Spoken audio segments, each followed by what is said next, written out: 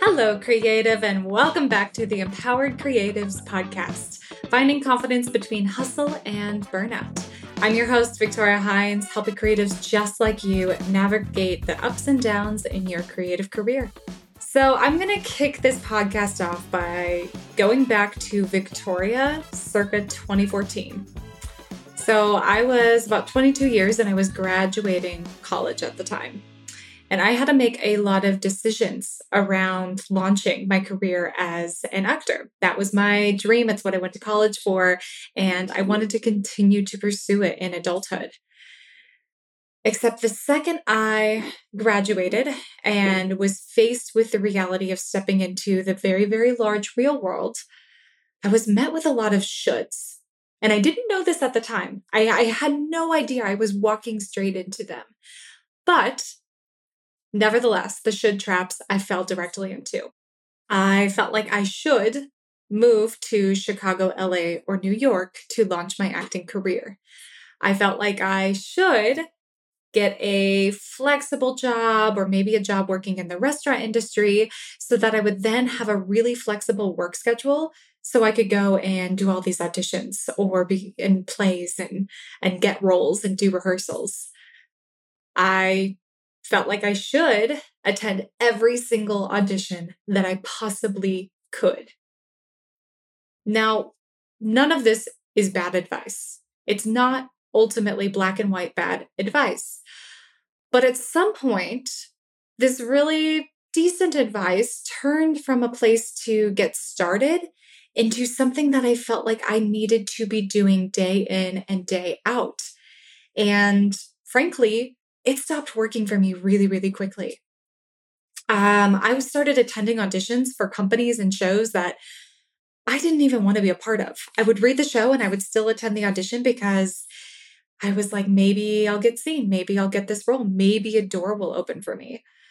I also attended auditions for companies that did not have a single role available for me in their upcoming production season. That means I took a look at every play they were doing. There was not a single female in her 20s role that I could possibly audition for.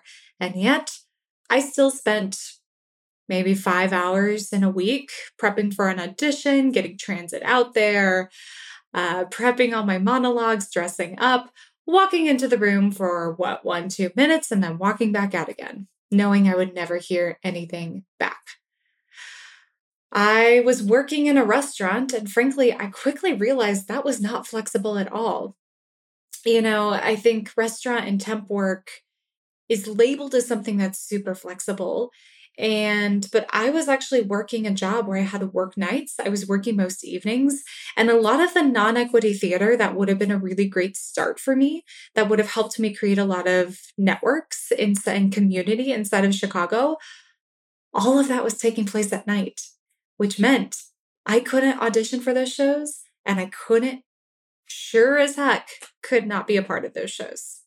What's more, I slowly started uncovering, and this took a while, that Chicago no longer felt right for me. Instead, it felt like living there was the thing I should be doing. This is where I should be building my career instead of the place and location where it just felt right. Now, it doesn't matter if you are just graduating college, if you are pursuing your artistic career full time, if you are launching a creative business or working a full-time day job while dreaming of spending more time on your craft. Every single one of us creates a list of should-do tasks because we think somebody else has it figured out more than we do. Somebody else knows better than I do. So, in this podcast episode of The Empowered Creatives, I'm going to dive into how to take that list of shoulds that you've been operating on for probably quite some time and make sure you are ultimately making the right decisions in your creative career and life that are right for you. Hey there, creative. I have a delightful invitation just for you. Imagine diving even deeper into the incredible world of living your life as an empowered creative, including more tips, tricks, and advice arriving straight into your inbox. Sounds pretty cool, right? Well, guess what? I've got something special brewing, and I don't want you to miss out. Introducing my oh so awesome bi-weekly email newsletter. It's a vibrant community bursting with passion, curiosity, and the love of building a creative life. By joining my newsletter, you'll get first access to new promotions and launches, as well as my welcoming voice in your ear every other week. Also, I'll share with you my creative career audit worksheet, a secret tool myself and clients have used during our own career transitions and pivots. So don't miss this opportunity to be my pen pal, as well as deepen your connection with fellow empowered creatives by heading to www.victoriahines.com or following the link in the show notes below. Thank you for being such an incredible listener, and I really look forward to sharing this exciting journey with you through both the podcast and my newsletter. Now, let's dive back into the show. Now, the should trap is a very powerful trap. Each and every one of us falls into it, and you can fall into it once, you will probably fall into it again. I have been personally insanely guilty of falling into it over and over and over again. In all these moments, what's happening is we are listening to somebody else's voice more than our own voice. It's that little nudge, that gut instinct, that feeling inside of ourselves that we should be doing, we want to be doing one thing, but instead we're listening to the advice or opinions of others. Maybe it's I should be doing X with my career. I should make X amount of money so that I'm successful. I should have a job where I have health insurance or full-time benefits. I should be living in a certain city because that's the only place where I can make it. I should be married and have a family by this point.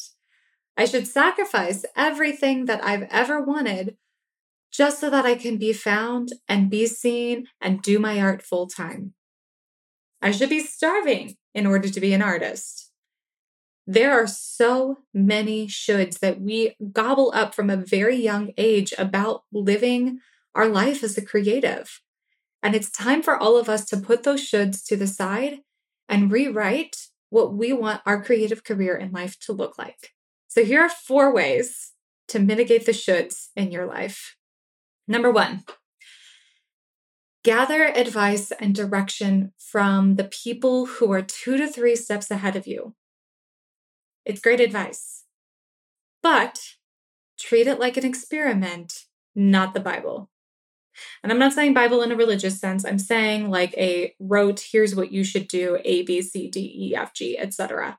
There is so much value in seeking out people who have done it before, seeking guidance from professors or teachers who you respect, talking to other people in the industry who are 2 to 3 steps ahead of you, talking to mentors or maybe gallery owners or in the acting world, directors, talking to career coaches, etc. But at the end of the day, all that advice that you receive is advice. You're the one who has to filter it and decide if it's right for you. The best way to decide is to experiment with it. So instead of taking a piece of advice and feeling like, okay, no, this is the thing I have to do day in and day out, otherwise I will not succeed and I will not be happy in my creative life, toss that out the door. Instead, take that advice and ask yourself, how can I turn this into a mini experiment? How can I try this, put it on, see how it feels, and then let it go if it's not working for you? The second way to mitigate the shoulds in your creative life is to define your own version of success. Know where you are going. This is It's a seemingly simple exercise, but it's something that I believe most younger creatives really struggle with. And I think oftentimes this is something you have to redefine throughout your creative career too. There are going to be moments where you are going to feel lost and maybe not quite sure where you're headed anymore. Maybe you've drifted really far away from your path that you previously defined and you need to decide if going back to that path is right for you or if it is time to make a veering off in a new direction. Defining your version of success, and I mean writing it down, being able to close your eyes and imagine exactly what it looks like, not just in your career, but also in every facet of your life, that is powerful right there. It also helps you know what is and is not worth sacrificing. If you want a family in your life, that has to be a priority as well as building a creative career. Maybe you don't want kids, and that's okay too. You don't have to take somebody else's version of what a successful life looks like onto your docket. All right, way number 3 is to identify your current values and priorities. Part of what makes us want to listen to other people's voices instead of our own is when we feel uncertain. Maybe we're uncertain in what's important to us, like our values, or we're uncertain about what our priorities should be. And instead of being bold and brave and taking the scary step and defining what those are for ourselves, we can sometimes seek out that definition from other people because it's easier that way. It really is. The problem with seeking out values and priorities from other people is they're never really going to feel like your own. And in fact, sometimes they can get to the point where they do more harm than good. So figuring out what are those key values, what's important in your life. I know for me, 2 values that I have are compassion and honesty. Everything I do, this business, my full-time job, the work that I put out, how I show up on this podcast, I want to make sure that it's filled with compassion and honesty, even in my relationships. If I or somebody else that I am interacting with is stepping outside of those values, I instantly feel like something is wrong and something isn't right for me. And I instantly want to run away. Priorities are also important. I set my own priorities. I decide what season I am in right now. The reason I didn't launch this podcast 3-4 months ago, like I promised, was because I wasn't in the right season for it. I knew it could not be a priority in my life at that moment, so I had to put it on the back burner. By defining and identifying those values and priorities, you take charge of your creative life, which makes those shoulds diminish in power. Number 4, if what you're doing to pursue your creative career and dream feels like a should instead of a want, it's time to spend time exploring alternative approaches to your version of success. It's time to reimagine what the pathway might look like. Maybe the dream is right, but the strategies you're taking to get there are a whole bunch of shoulds that just don't work right for you. This happens a lot in entrepreneurship, and it's one of the big things I discovered working with business coaches. I also talk to my clients about is you have to find the strategies that are right for you.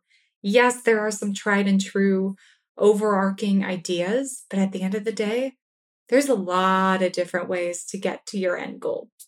So if what you're doing to pursue your version of success is not working for you and it feels like you should be doing it, it's time to figure out what you want to be doing and see if that is a pathway that can get you to the same exact goal.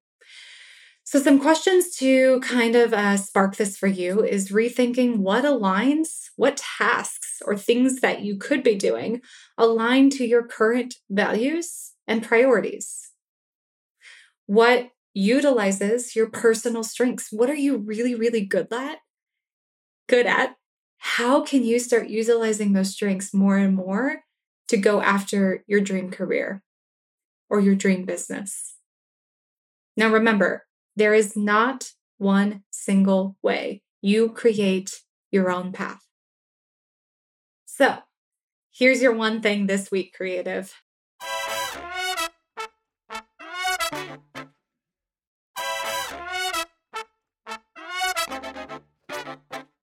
I want you to do a journaling exercise. Ask yourself, what did you learn growing up about creative careers? What were all the lessons and subtle messages you got about pursuing a life as a creative, whether that's a business, a full-time job, or side hustle gig, whatever it may be? What memos did you get growing up about your creative career?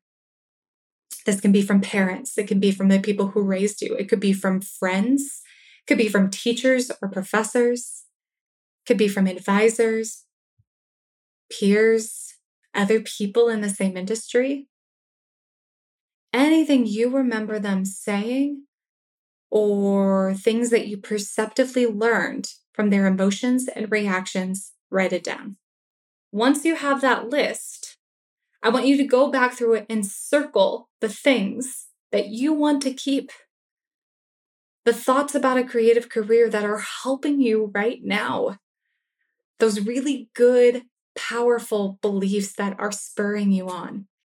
Now I want you to go back through that list and I want you to cross out everything that is no longer serving you. What are those subconscious thoughts about creative careers that are holding you back right now? That are not serving you, that are not helping you grow? Cross them out. These are deep-seated beliefs and learnings that, whether you know it or not, have been subconsciously guiding you in your career and business decisions. In order for you to take back control from the shoulds in your life, you have to start acknowledging what those shoulds are. All right, creative. If you've been enjoying this podcast, don't forget to rate, review, and subscribe. It's the #1 way you can support my podcast without having to pay a dime. Super easy. Beyond that, until the next time, stay creative.